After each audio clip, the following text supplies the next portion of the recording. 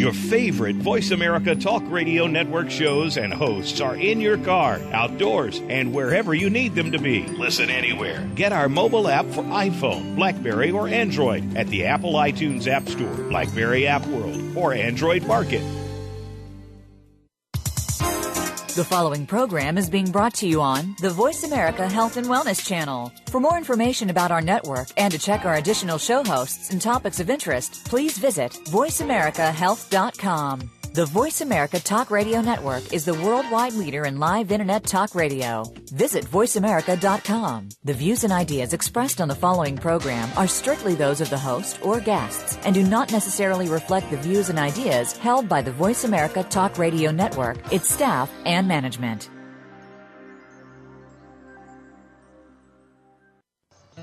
Welcome to Autism One, a conversation of hope with host Terry Aranga. All comments, views, and opinions expressed are solely those of the host, guest, and callers. In the next hour, Terry and her guest illuminate how right now there is more reason than ever for individuals with autism spectrum disorders and their families to have the best hope for the brightest future. Through education and conversation, there is hope. Here's your host, Terry Aranga. Hello, and welcome to the Voice America Health and Wellness Channel and this show, Autism One, a conversation of hope, for Tuesday, March 6th. I'm Terry Aranga, here with my returning guest, Dr. Devin Houston. This is part 2 of the interview of January 31st. Dr. Devin Houston has been involved in several fields of research, including the mechanisms of how cells respond to environmental signals, with work funded by the American Heart Association. He was an assistant professor in the Department of Pharmacology and Physiology at the St. Louis University School of Medicine, and he was funded by the National Institutes of Health. Dr. Houston served as the manager of research and development at the National Enzyme Company, eventually becoming the founder of Houston Nutraceuticals, which many of our listeners think of as Houston Enzymes. Welcome back, Dr. Houston. Thank you, Terry. Glad to be back. We've been talking about personalized medicine and individualized nutrition. Let's jump right back in with why this is necessary. How can foods, drugs, or supplements not change a child's genes, but change the way a child's genes work? Well, yeah, it's a new field of study, often referred to as epigenetics.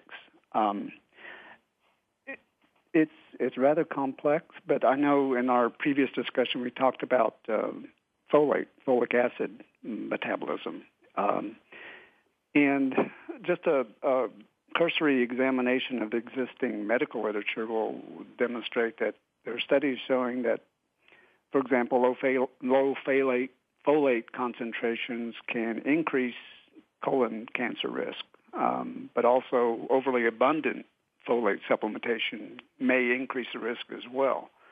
There are studies showing that, and we know that folate works in the area of one-carbon transfer, basically DNA methylation.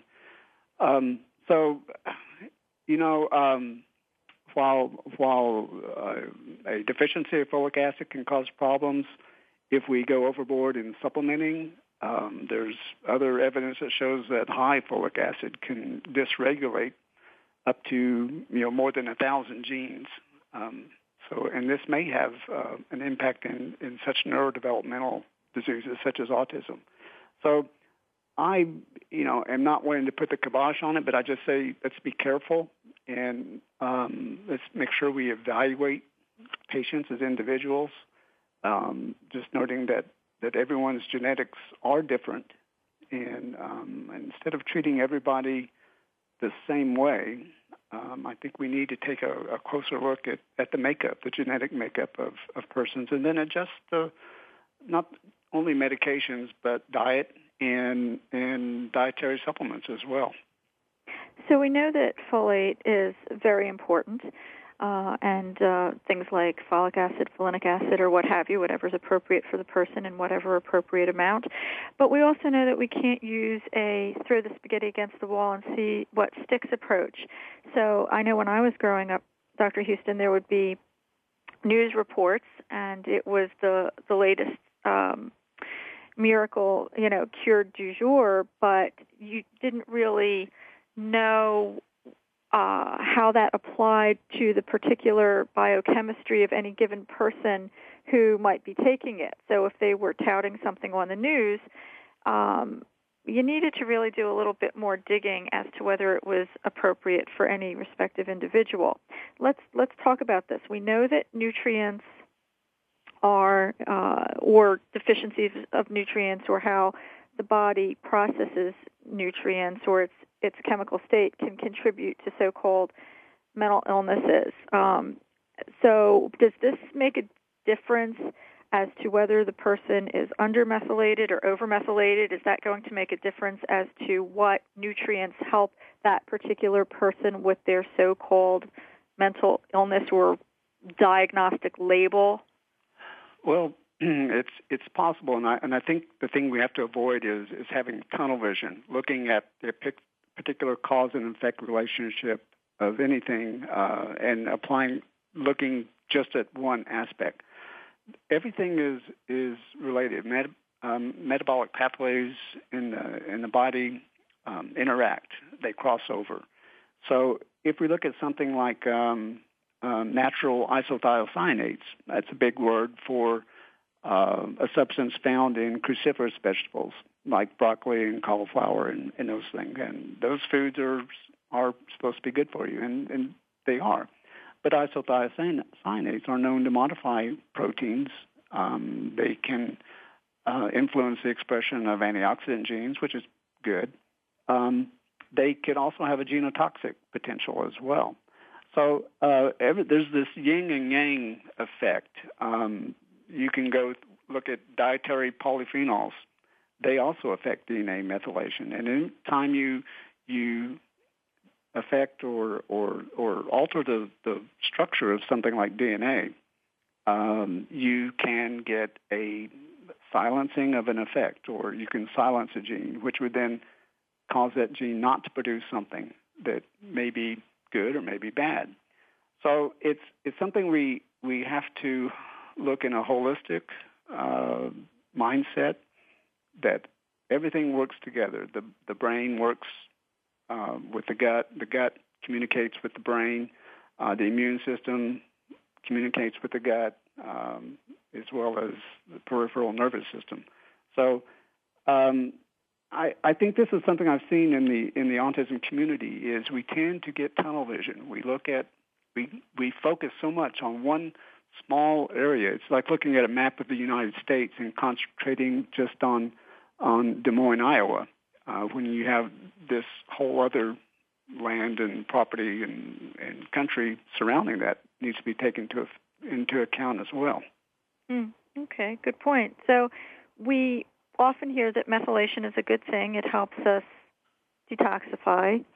But if you use something to increase methylation, but you're already an overmethylated person, that would seem to not be an optimal situation. Right, and again, you're talking about when you're talking about DNA, part of the genome. It's a huge territory, and while we've mapped out the human genome, we're still not sure what parts of the genome do what.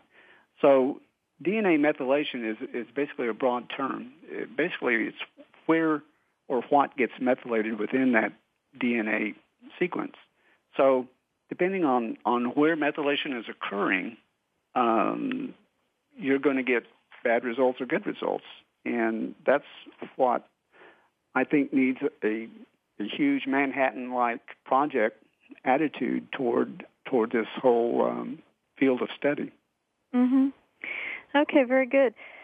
So I don't believe that autism is a genetic epidemic because, for one thing, you can't have a genetic epidemic.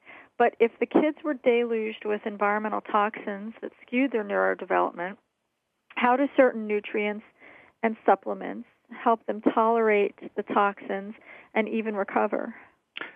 Yeah, I agree with you, Terry. I don't think it's a genetic epidemic at all. Otherwise, we would have seen it in different times of human history. So I think it's definitely correlated with a more toxic and changed environment.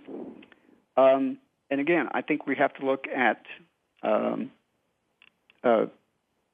what particular supplement is being taken, what's part of the diet of a particular culture, and again, cause and effect. So I think it's very interesting that there's new evidence coming out that that certain over-the-counter drugs may be having an influence on expression of certain neurodevelopmental problems such as autism. When you compare different countries where that drug is not available as it is here. So I think that's extremely interesting, and it gives much credence to our environment, and again, the environment is not just what we experience in the air and the water, but it's what we put in our mouths or what's exposed to our skins as well. So you wouldn't want to necessarily take a psychotropic drug and just throw it at a 4-year-old whose brain is still developing, because it might... Exactly, yes. And a lot of it's just common sense as well as trying to help. We often go overboard. Everything seems to work on a bell curve, so too little of a substance may not produce good results. Too much of a substance may also produce negative results. So it's finding that area of efficacy, that area of the curve that produces the most optimal results. And again, that's going to vary from individual to individual. Maybe not by much, but by enough to where I think it's a concern. Right, and we were talking about whether an individual is undermethylated or overmethylated. There are objective laboratory tests that are easy to get from an enlightened doctor who sees kids with autism. Is this not true? Yes, I think they're becoming more available as well. Again, a quick look on the internet shows that there are many labs that are gearing up to do this kind of testing. So I think if we have more doctors aware of the advantages of looking at things like what genes are methylated in a person, what's the mom's genetic methylation makeup look like, and I think that would go a long way in providing the kind of personalized medicine that we've been talking about. Okay, yeah, and I just as an aside, there was a conference this past weekend called, for short, the MAPS Conference, Medical Academy of Pediatric Special Needs, and listeners will recognize a lot of the doctors who are involved with that as having been involved with the former Defeat Autism Now network, which is now the ARI conferences. But that website is www.medmaps.org, and those are the kinds of doctors who will be more enlightened and willing to look at these objective laboratory tests that tell you more about what's really going on inside of your child and what could be appropriate for them. So, Dr. Houston, let's get back to talking about the gut. What influences the ability of the gut to process these nutrients that we've been mentioning? Well, again, you want a optimal functioning gut. You want to make sure that inflammation is not present. Inflammation is one of the worst things that can occur in the gut, and it's the precursor to so many intestinal problems, celiac disease, colitis, IBS, and Crohn's disease. All involve inflammatory damage to some extent. So you want to limit that, and inflammation is caused by injury, either by infection or by the presence of something that should not be there. I look at the gut as trying to keep as a house, try to keep the house as clean as possible. So the gut is supposed to be processing food that has been processed by the stomach to a certain consistency and prepared for further chemical breakdown through the use of pancreatic enzymes and such. So the gut becomes an organ of chemical digestion, but it's also absorption as well. So as things become available and processed from the foods, they are then made available to be absorbed. hence the term bioavailability. So that's what we are looking for. We want to enhance the bioavailability of the foods we eat to present to the body. We want to also make sure that we are making the bacteria in our gut happy as well. We don't want to introduce things that will modify them too much or destroy them or eliminate them. So that's the top priority is making sure that what goes in the gut gets processed. If it's not absorbed, we want to make sure it gets eliminated and doesn't hang around, just laying around, starting to ferment, and being a food source for pathological bacteria or yeast. So basically just cleaning house, making sure all the cobwebs and dust and things that are laying around are picked up and processed and either removed or absorbed. Okay. And with that, we will be right back at the Voice America Health and Wellness channel. We'll be talking about the fascinating world of gut bugs. Thank you to our sponsors, OxyHealth and Superberries. We'll be right back.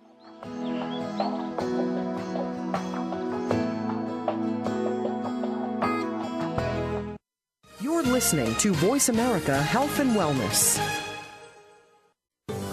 The Mayan calendar tells us that we will be entering into a 260-day opportunity for us to engage in conscious co-creation with Great Spirit. How will we prepare ourselves for this exciting and unprecedented time in Earth's history? Peter Tung has dedicated over 20 years of his life's work to exploring that which is beyond understanding. Peter will help increase your awareness and education on this enlightening transformation in consciousness. Awakening to Conscious Co-Creation airs live Wednesdays at noon Pacific Time, 3 p.m. Eastern Time on 7th Wave Network.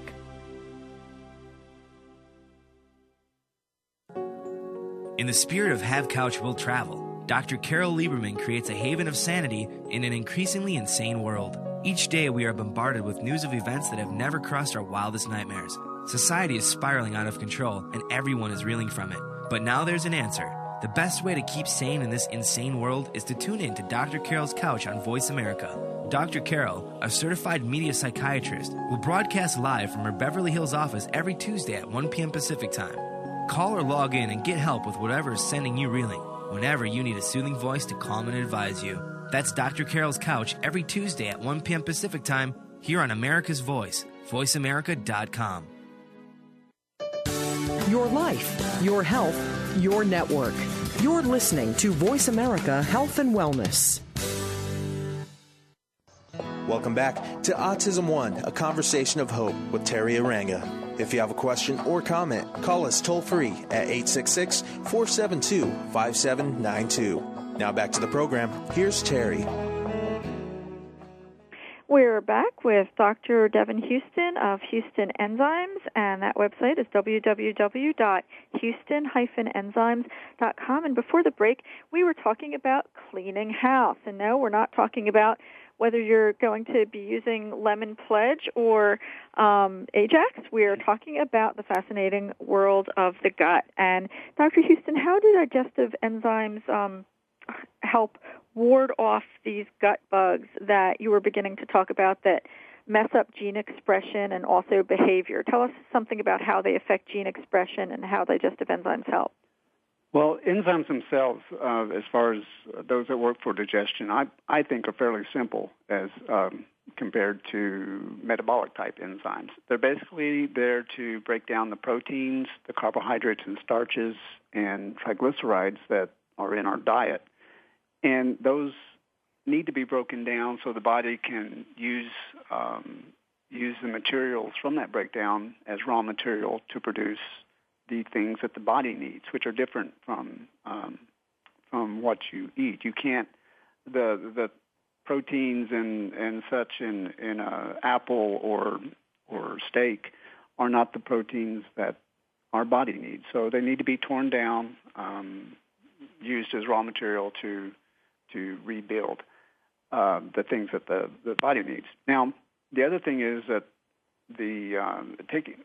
one thing I want to get clear is that sometimes a lot of people think that we're trying to replace an enzyme deficiency, and sometimes that is true. Lactose intolerance is usually caused by the fact that when we hit 30, the amount of lactase enzyme we produce starts going down dramatically. Actually, it starts going down dramatically at age 6, but it continues to decline. The other enzymes, though, any gastroenterologist will tell you that the pancreas produces huge amounts of enzymes unless you have a pancreatic defect. So there's a huge amount of enzymes that go out there, but they only work once the food leaves the stomach and go into the first part of the GI tract, the duodenum, and that's fine. However, supplemental enzymes are usually most likely plant-based, which means they are acid stable. So they will work in the acid environment of the stomach. And this, I like to refer to it as a pre-digestive phase. And it sort of sets up food to be, because our foods are often overly processed and we eat a lot more food than we probably should, we need this additional help. And also we're breaking down proteins in a safe area where absorption doesn't occur in the stomach. So this allows a number of things to happen, but primarily it ensures that what is eaten and gets put into the gut doesn't stay around in the gut. For example, carbohydrates that don't get broken down become food sources for bacteria. Their population increases dramatically over a short period of time, and you get the gasiness and the bloating and diarrhea and all sorts of nasty effects. Also, yeast tend to want to use these as food sources as well. Okay, so this is why it's good to eat smaller meals. I think so. I like the idea. I think that's how we were supposed to. That's how we were originated, basically. We were meant to be grazers. We don't gorge ourselves 5 times a day, but maybe eating small meals 4 or 5 times a day rather than 2 large meals or 2 heavy meals, especially one in the morning and one in the evening. That's really not. You're really stressing your insulin glucose system as well. So I think smaller amounts, being grazers kind of thing, is helpful as well. But again, it's basically all making sure that things get processed. The speed of our gut is variable too, and that is often modulated by what we eat as well. Certain dairy products can slow down the gut, so food stays around longer.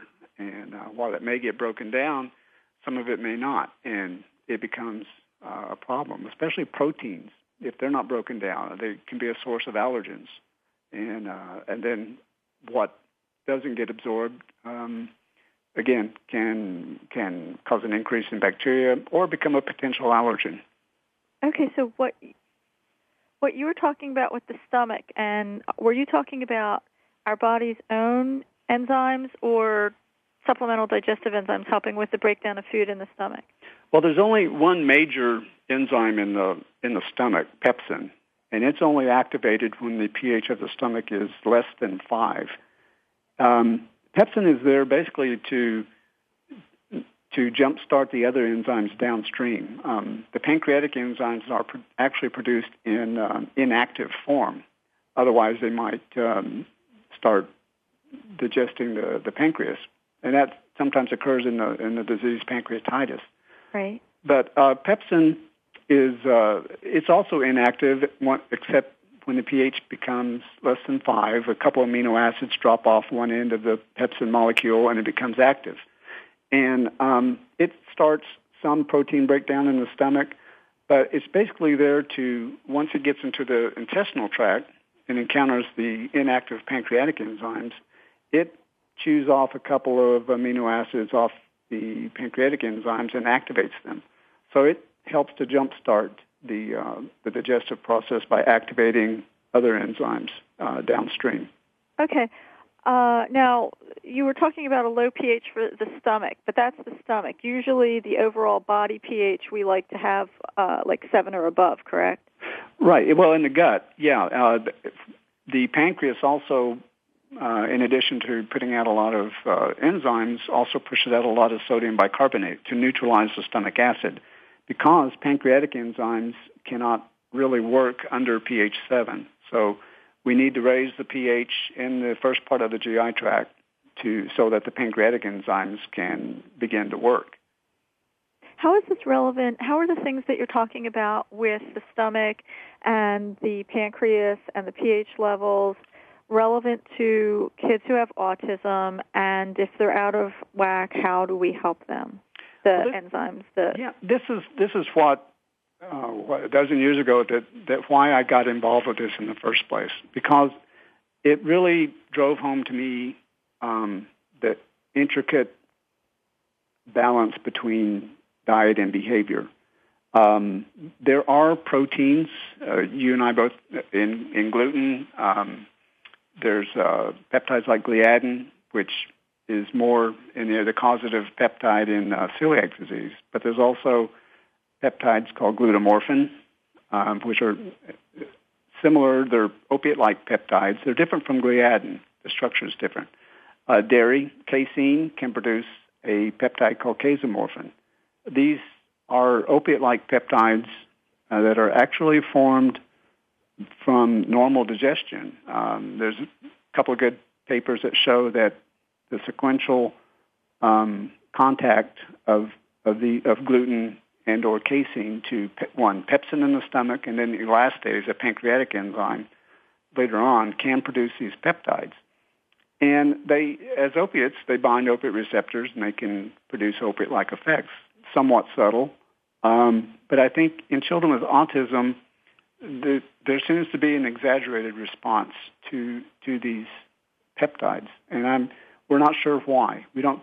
It's not entirely due to the peptide itself. It may be the opiate receptor in the gut is different, or that the signaling mechanisms downstream of the opiate receptor in the gut in these kids may be different as well.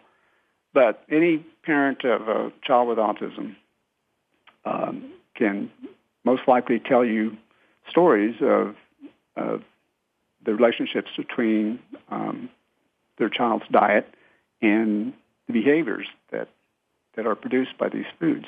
Couldn't it just be that children with autism as a whole have a greater prevalence of gut permeability of the intestinal wall, what some people call leaky gut, and so this population more so has these agents go up to the brain?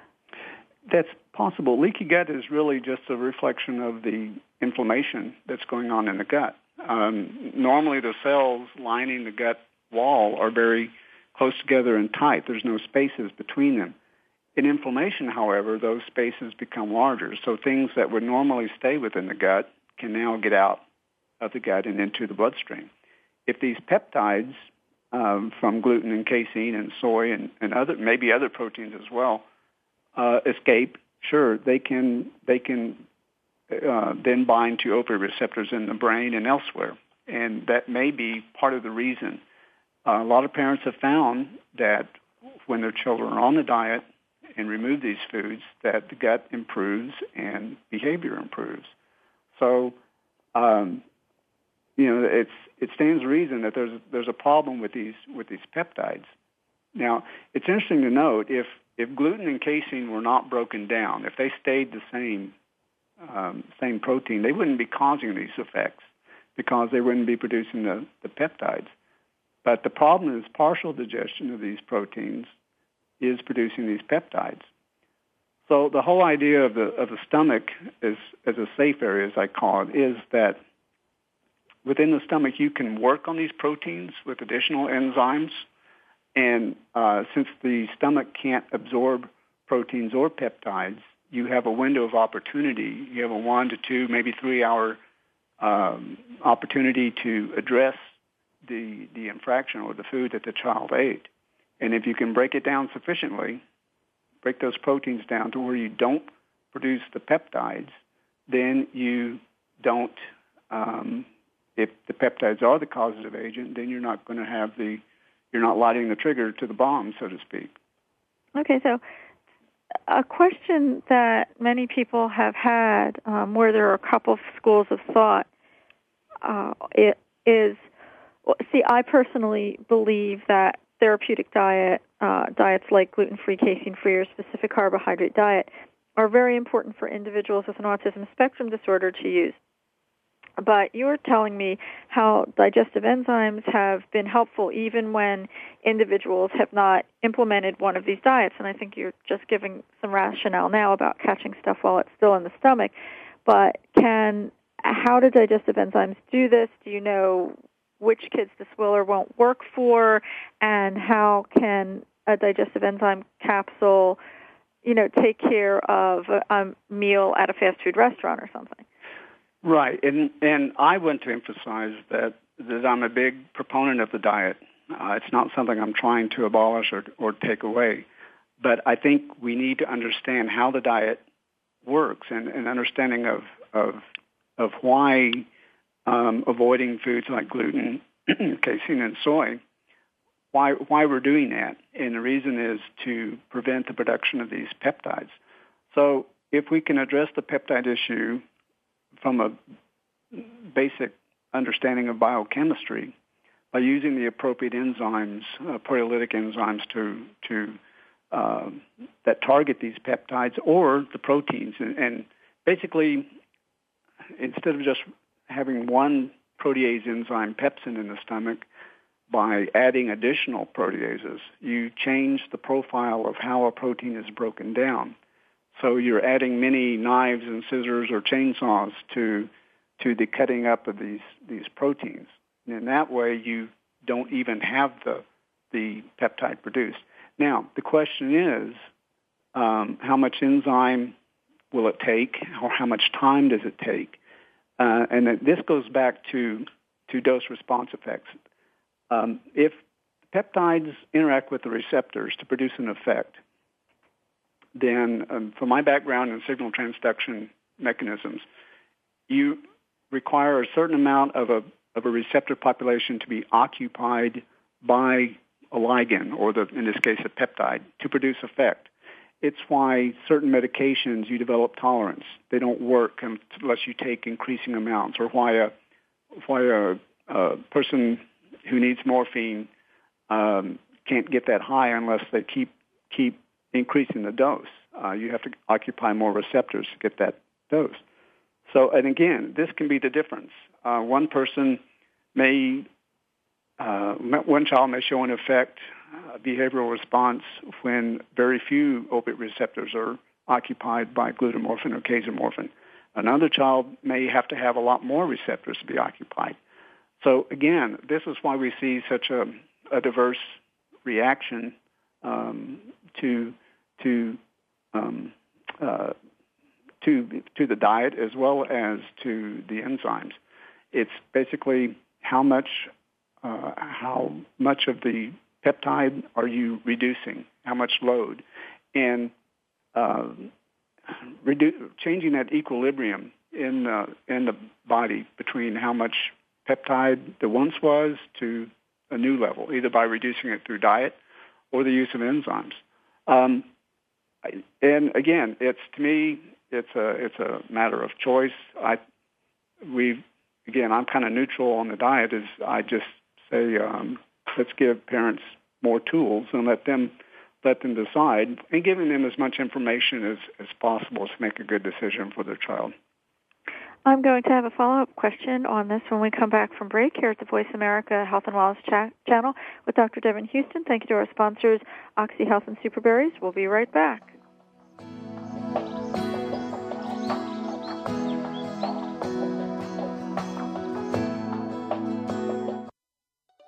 Opinions, options, answers. Voice America Health and Wellness. To perform at your maximum potential, you need to have all aspects of your life working properly. On Mind, Brain, and Body, Dr. Michael John Kell will bring you honest, open discussions concerning your physical, mental, and financial health. If you're ready to find purpose and meaning in your life, tune in to Mind, Brain, and Body every Friday at 8 a.m. Pacific. Mind, Brain, and Body on Voice America Health and Wellness. Radio dedicated to your health, wealth, wisdom, and purpose. Every weekend, take some time out of your schedule for New Reflections, featuring Dr. Adam Rubenstein. It's a show about all things aesthetic, from skincare to plastic surgery, health and beauty. You'll learn about the aesthetic products and procedures to embrace or avoid. Each show will feature live, virtual, interactive consultations that you'll be able to follow along with and featured guests from the world of beauty and aesthetics. Listen Saturdays at noon Eastern Time, 9 a.m. Pacific for New Reflections with Dr. Adam Rubenstein on the Voice America Health and Wellness Channel. Ask Theo Live is talk radio like you've never heard before. Following her near-death experience, world-renowned author and spiritual medium Sheila Gillette became the direct voice channel for Theo, a consortium of 12 archangels. Through this unique channel, Sheila and her co-host Marcus Gillette present you with an opportunity to speak directly with Theo live on air on any topic you wish to discuss, including receiving authentic messages from deceased loved ones and angelic guides. Get the answer you need by tuning in to Ask Theo Live Talk Radio. Tuesday mornings at 8 a.m. Pacific Time, 11 a.m. Eastern Time on 7th Wave Network. Opinions, options, answers. Voice America Health and Wellness. Welcome back to Autism One, a conversation of hope with Terry Aranga.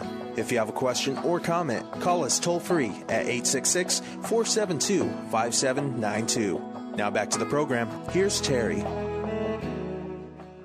We're back with Dr. Devin Houston of Houston Enzymes. That website is www.houston-enzymes.com. And before the break, Dr. Houston, you were talking about how it would be an individualized situation, which children might be able to handle, which substances, and how we can preclude peptides that tax their system from being formed, kind of head them off at the pass. And you were giving a time window of something like 2 to 3 hours, which was really encouraging. Like if the child has a dietary infraction over at grandma's on Thanksgiving, then you have 2 to 3 hours to get an enzyme into them. But let me just bring up an example. There was a child who used to be able to tolerate aged goat cheddar cheese that's legal on the specific carbohydrate diet, and they were fine with it. And then they took a break from that in their diet, and then when they integrated it back into their diet, as soon as that aged goat cheddar cheese, which I think is supposed to have been processed by its own natural enzymes, it being aged and everything, as soon as that went into their mouth and then maybe just a few seconds to get a little bit down the throat, they had a pretty significant behavioral reaction to it, either pain or behavior or what have you. Does that what would cause that, or does that have anything to do with? I think researcher Derek McFabe said there's receptors in the throat, and he talks a lot about propionic acid that also has to do with Clostridia. Can you make any sense of this? Actually, I think it's something different. I think it's something called eosinophilic esophagitis, which is basically characterized by an increased number of white cells in the lining of the throat. I've seen this several times in my customer base, just as you described, and it's usually diagnosed because the reaction is so quick, and it's we've even seen some children react to certain enzymes in this way, because enzymes are proteins. They if someone has a history of food allergies, there's a potential that even an enzyme can be an allergen. You mean a supplemental digestive enzyme? Sometimes, yes. In some cases, all enzymes are proteins, so any protein can be a potential allergen. So again, it just depends on what population. It's no greater risk than any other food protein, but it's still out there.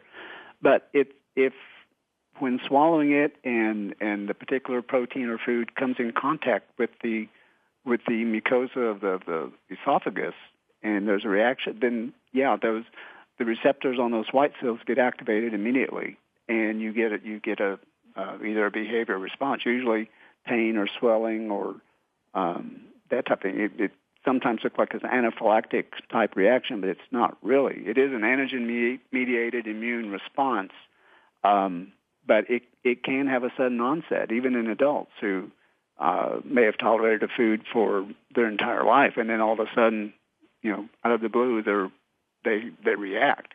So I don't quite understand it yet. It's just one of those IgE-mediated type allergies. And the interesting thing is sometimes it doesn't show up on a food allergy test. So, which is very puzzling for the allergist. The patient is obviously reacting, but when you do the standard allergy test, it doesn't show up. So in this case, an elimination type diet is going to be the way to go. You just have to exclude that particular food. Well, if you have eosinophilic esophagitis, that's a different animal than having a food allergy, right? I'm sorry, I didn't quite catch that. If you have eosinophilic esophagitis, that is something that is not the same as just having a food allergy. No. This is basically an inflammation of the esophagus caused by the migration of millions of white blood cells to just underneath the underlying skin. So I think it can be diagnosed by scoping the throat, right. That type of thing. So, but yeah, it's different from food intolerance, which usually happens later on. Once the food gets into the GI tract and starts reacting. So why is the cheese slithering down the throat something that would cause that immediate reaction? Well, it depends. What's in the cheese. There are different proteins, not only casein, or goat cheese may have a very low level of casein, but there are other proteins as well. If it's a fermented food, perhaps the particular bacteria or microbe used to ferment the food is producing something. We can be sensitized to even good things. So that's the problem. I'm just trying to figure out why is it, eosinophilic esophagitis in particular would speed up this reaction. It's more akin to an autoimmune type reaction. Okay. So and then the why becomes problematic. You can start looking for the needle in the haystack. It could be one of a number of reasons. It sounds like shoring up the body's overall immune system would be helpful to the situation. Yeah, and I think that's where going back to the probiotic bacteria in the gut, I think that's helpful. There's another class of proteins called toll-like receptors. We call them TLRs that play a role in the immune system. And these are receptors that recognize compounds produced by bacteria. It's usually when you have a microbial type infection, the microbe produces a substance that binds to these receptors, and that alerts the immune system that we have a problem. So the fact is that these toll-like receptors can actually be, depending on which ones and how they're activated, they can cause the activation of certain genes necessary for initiating a certain adaptive immune response.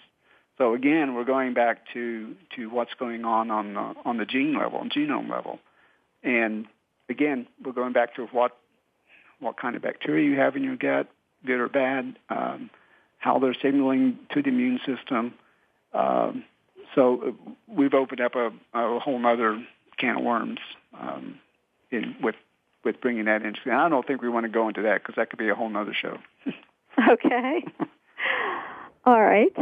Let's talk some more about digestive enzymes. So it sounds like digestive enzymes can help with proper absorption and assimilation of nutrients and help ward off gut bugs by digesting things that otherwise would sit there and ferment. How about things like the food allergies and how that would help the immune system and how that would help the nervous system and the brain? Okay. Well, it's amazing to me, again, some people try to make more out of enzymes than I would. the dietary enzyme supplements simply break down food, but that has big consequences, whether you break them down or not break them down. The point is, I'll go back to my research days at St. Louis University. We often wanted to make antibodies to certain small peptides. If a peptide is very small, say 3 or 4 amino acids in length, it's very, very difficult to inject that into a rabbit and get an antibody to it. So what we do is we hook that peptide to a large protein like albumin and then inject that into a rabbit and collect the blood. And what you get is you get a whole gamish of antibodies produced, and you can select out the antibody that's specific to that peptide. So in the same way, the gut kind of senses proteins that are there, peptides are there, and the larger the peptide, the larger the protein, the more likely it is to be an allergen, or that it has a potential to create an antibody. So by having adequate amount of proteolytic enzymes to keep the proteins broken down into very, very small peptides, or even ideally we want to get them down to pure amino acids. And in that way, you're below the threshold of the radar, the immune system radar in the gut, and you're keeping the likelihood of producing a food allergy to a minimum by making sure that those peptides stay small, that they're broken down to a size that won't activate the immune system. So that's one big thing. Okay, and can we keep going further with this after the break? Sure. Yes. Okay, very good. Thank you. We will be right back with Dr. Devin Houston here at the Voice America Health and Wellness Channel when we come back from break. Thank you to our sponsors, Oxy Health and Superberries. We'll be right back.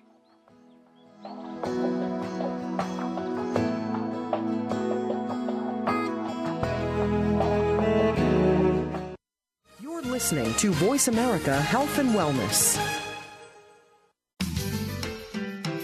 To perform at your maximum potential, you need to have all aspects of your life working properly. On Mind, Brain, and Body, Dr. Michael John Kell will bring you honest, open discussions concerning your physical, mental, and financial health. If you're ready to find purpose and meaning in your life, tune in to Mind, Brain, and Body every Friday at 8 a.m. Pacific. Mind, Brain, and Body on Voice America Health and Wellness. Radio dedicated to your health, wealth, wisdom, and purpose. Take us on the go. It's even easier now. The Voice America Talk Radio Network has launched our mobile app for iPhone, Android, or BlackBerry. Visit the Apple iTunes App Store, BlackBerry App World, or Android Market to download the app powered by Aircast. It's free and no registration is necessary. In minutes, you could be enjoying your favorite Voice America Talk Radio host, no matter where you are, in the car, out and about, while traveling, or anytime you can't be close to your computer. Catch up on the archives you've missed or discover new shows on the spot. Search Voice America at your favorite app store. Opinions, options, answers. You're listening to Voice America Health and Wellness. Welcome back to Autism One, a conversation of hope with Terry Aranga. If you have a question or comment, call us toll-free at 866-472-5792. Now back to the program. Here's Terry. We're back with Dr. Devin Houston, who's continuing his thought from before the break. Yeah, we were talking about making sure that proteins, which are the most likely source of allergens, are broken down to the smallest fragment possible, ideally all the way to amino acids. So that way we're not triggering or activating the immune system in the gut and sounding the alarm for the body to make an antibody to that particular peptide, which could cause future problems. In the same way, not just to pick on proteins, but carbohydrates, large carbohydrates, and even triglycerides need to be broken down, and or else they can cause their own problems. So things aren't meant to stay whole in the gut. They are meant to be processed, chopped up, and absorbed or excreted. Okay, very good. And you had some interesting observations during the break as well. Yeah, we started talking about the short-chain fatty acids that are found in certain foods, and those are produced from the triglyceride fats. And the goat cheese you mentioned, that would be a good source of triglycerides. And we think of triglycerides, we think of the bad things, cholesterol and such, but the breakdown of triglycerides produces short-chain fatty acids like propionic acid or butyric acid or sodium butyrate. And those can have powerful effects on one. They can modify the type of microbes in the gut. They can help. They actually have an anti-proliferative effect on bad bacteria. They can also increase the response of the cells in the gut. They can keep them healthy. And there's also maybe in some in vitro cell studies, we've seen that butyrate is implicated in the downregulation of certain bacteria, both by either direct effect on the gene expression or on the actual host cell to produce compounds like interleukins and cytokines that can affect bacteria in the gut as well. So, again, it's just so important. I get to talking about proteins because in their breakdown because they can produce most obvious type of behavioral effects, but we can't rule out the other thing, carbohydrates, starches especially.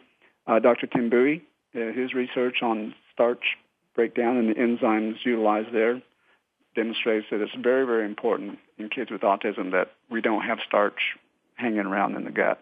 It needs to be broken down. Absolutely. So this is all really easy for you to say, but what parents and listeners really want to know is, has the use of digestive enzymes helped some kids recover? Well, the important thing is, to me, the enzymes are just part of nutrition, healthful lifestyle, and it goes back to the old saying that food is medicine, and the proper processing of food can have tremendous results, not just in children with autism, but in anybody as well. So the nice thing is that it doesn't hurt to try enzymes. They're extremely safe. They have you don't have to worry about taking too much. There's no LD50 for any enzyme. So it's something that it would be, if they're going to work, if they're going to be something that you find beneficial, you should know it in a matter of a couple or 2-3 days. So it's something you can try. If it doesn't make you feel better or work out, you can spend your money elsewhere, but it might be worth trying. Well, I know years ago I put out an article that featured Mandy Rodwell's child, and I know that her child was really helped by digestive enzymes, and they happen to be from Houston Enzymes. And again, that website is www.houston-enzymes.com. That was in a different publication that I used to be with many years ago, and just to let listeners know that Dr. Houston does have an article about personalized medicine coming up in the next issue of Autism Science Digest, which you can find at www.autism1.org. Dr. Houston, I want to thank you for being with us again today. A pleasure as always, Terry. And you are presenting on Friday, May 25th at the Autism One Generation Rescue 2012 conference in Chicagoland. Yeah, I'm looking forward to that. So listeners can catch up with you there. To our listeners, you can register for the Autism One Generation Rescue 2012 conference at www.autismone.org. The registration fee has been waived again. There's simply a $25 materials and processing fee. That's for 5 information-packed days, over 130 speakers, so we hope to see you there. Betsy's back as guest host next week, talking to Dr. John Hicks about natural measures you and your family can take to get through cold and flu season. Thank you to this program's sponsors, OxyHealth and Superberries, and to our listeners, thank you for tuning in to the Voice America Health and Wellness channel.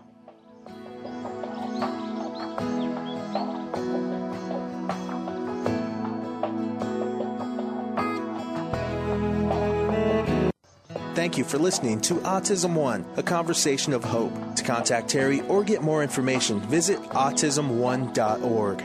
Tune in next Tuesday for another hour of education and conversation on Autism One, a conversation of hope with Terry Aranga.